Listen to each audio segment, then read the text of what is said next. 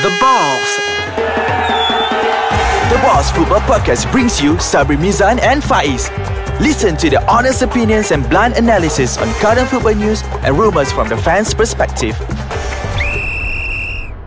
Hello boys, welcome back to The Balls. That is Sabri, my name is Faiz. Welcome back guys. To our show, Yes, The Balls at Ais Kacang. Dah makan ais kacang? Korang download tak ais kacang ni kat Android lah. You can find it in Play Store. Just masuk on the web je cukup. Just ais kacang, not ICE but EAISKACANG. Recently one of our episodes was like booming because of our contents we said. Yes.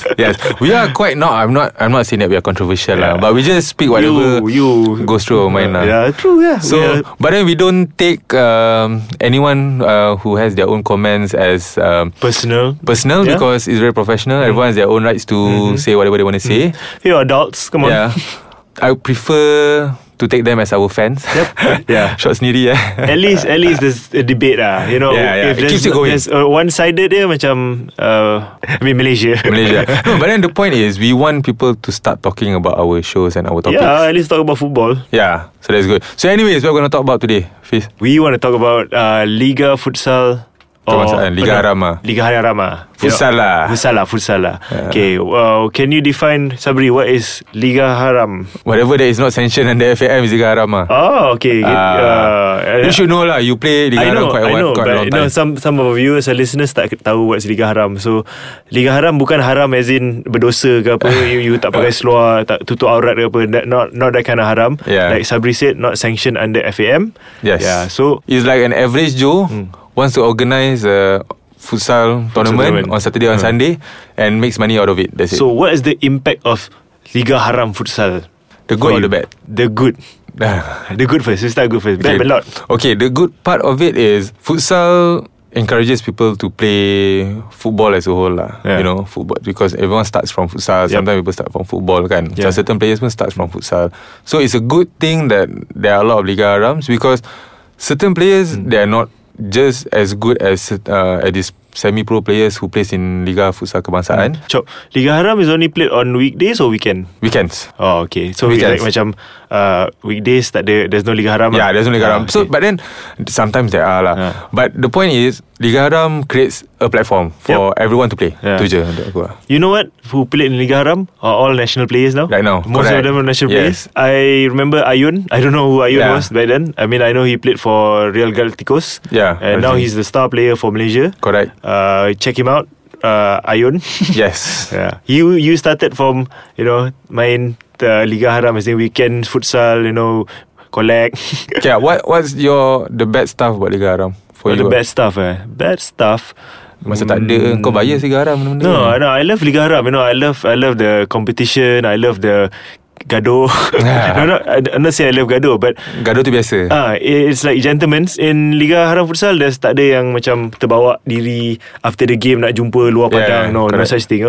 In the game, we can be rough, we can mental, we can psycho, we can kick the fella. But at the end of the day, we all shake each other's hands. That's the best part of Liga Haram. That experience. I asked him about the bad thing about Liga Haram. He couldn't say one. That was the bad thing. That was the bad thing, because those things were macam. There's nothing bad about whatever you say just now. You know that, right? No. I'm saying, okay, something bad. You can fix the game. You can fix the game, as in, let's say you don't want that team to qualify. You deal with this team. We make high draw game. So 5-all game.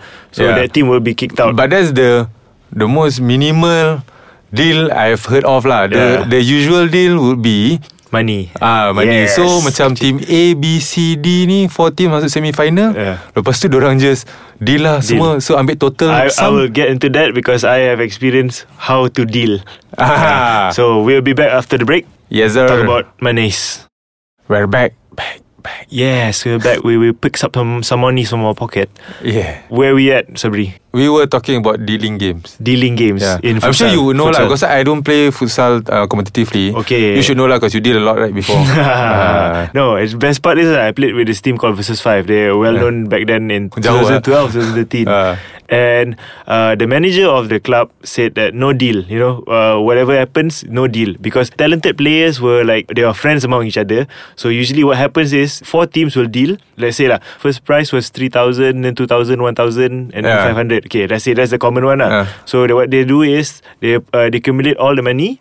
Yes. And they split between the 4. Yeah. Or they make it macam champion more money lah. So by the time semi-final, diorang dah tak nak main secured. Diorang dah secure lah, because they even money. Why they doing that is because dah penat, lemau. So you start penat lemau bro. I'm not kidding bro. Tamak duit. No, trust me. We start at 9 AM. You finish by 5 PM. Dah lemau. Lagi-lagi you cannot play, you cannot perform dah. Tak, lagi-lagi kalau buat kat RSA Klang tu 3 court No, I ask you, is that semangat kesukanan tak? Tak. Exactly. Yeah. Tapi pasal apa tau, we don't want a bit of friction between. Yalah, let's say kalau I say I don't want no deal, lepas ni we're not friends anymore. Trust me. The next tournament we play, macam tu lah. After this, no one was friends with Versa 5 after that. Tak professional lah. Let's say you have to go how it is. No, I don't think so. You have to be different. Since we talk about professionalism lah, I'll let you know my thoughts on the bad part of Liga Haram. Okay. You know the bad parts, I know the good part. Yeah, that's right. Okay. The bad part about Liga Haram in futsal in Malaysia is because they always play in small court. Okay, yeah. Okay, when you play in small court, when you go to international level, you're not going to play in small courts. You always play in FIFA court. True. But there's no term of FIFA court or small court. No, actually there's only one court, which is the big court. The small court is for certain age group to play. That's it. So even in the laws of the game for futsal under football is at certain age, and 16 I think, until 16 years old, after 16 years old you have to play the big court lah, the FIFA court. Okay. But us now, even 30 plus years old, Liga Haram punya players pun main small court. So by then macam, it's good that there are players yang macam Ayun, Aula, all this Ayet, semua these players who comes from this Liga Haram and made it to national level lah. But how can other players who plays Liga Haram that plays in small court can venture and can learn faster if they continue playing small court? Like you say, it's a platform. So that means it's just a platform. It's a platform for players. That's for the players. But for the organisers, it's just money making platform for them. Tapi to be honest, organisers don't make so much money. Memang pun aku kira-kira kak. Tak raya kan. Trust me, I've been an organizer, I've been a player. I know they don't make so much money. Just your interest in doing it lah. Because but that's that. Memang we can't improve unless everyone Liga Haram, even though it's not sanctioned, but follows through the laws of the game, so that the players can be exposed to bigger courts. But then again, having said that, we cannot put them at blame lah, these organisers, because what, they're not FIFA court. Facilities. Only KSL je kat Puchong ada 2 FIFA court. You know that's it's going to close. It's going to close? Yeah, it's going to close. What a waste kan. Not making money No, because I'm making money, because they better make condo. Same to goes to our football fields, everything. All the land in KL is meant for condos. Yes, for people to live. More money. Tapi kalau kondo murah tak apa, mahal nak mampu tak apa macam mana. Macam mana? That's the world bro.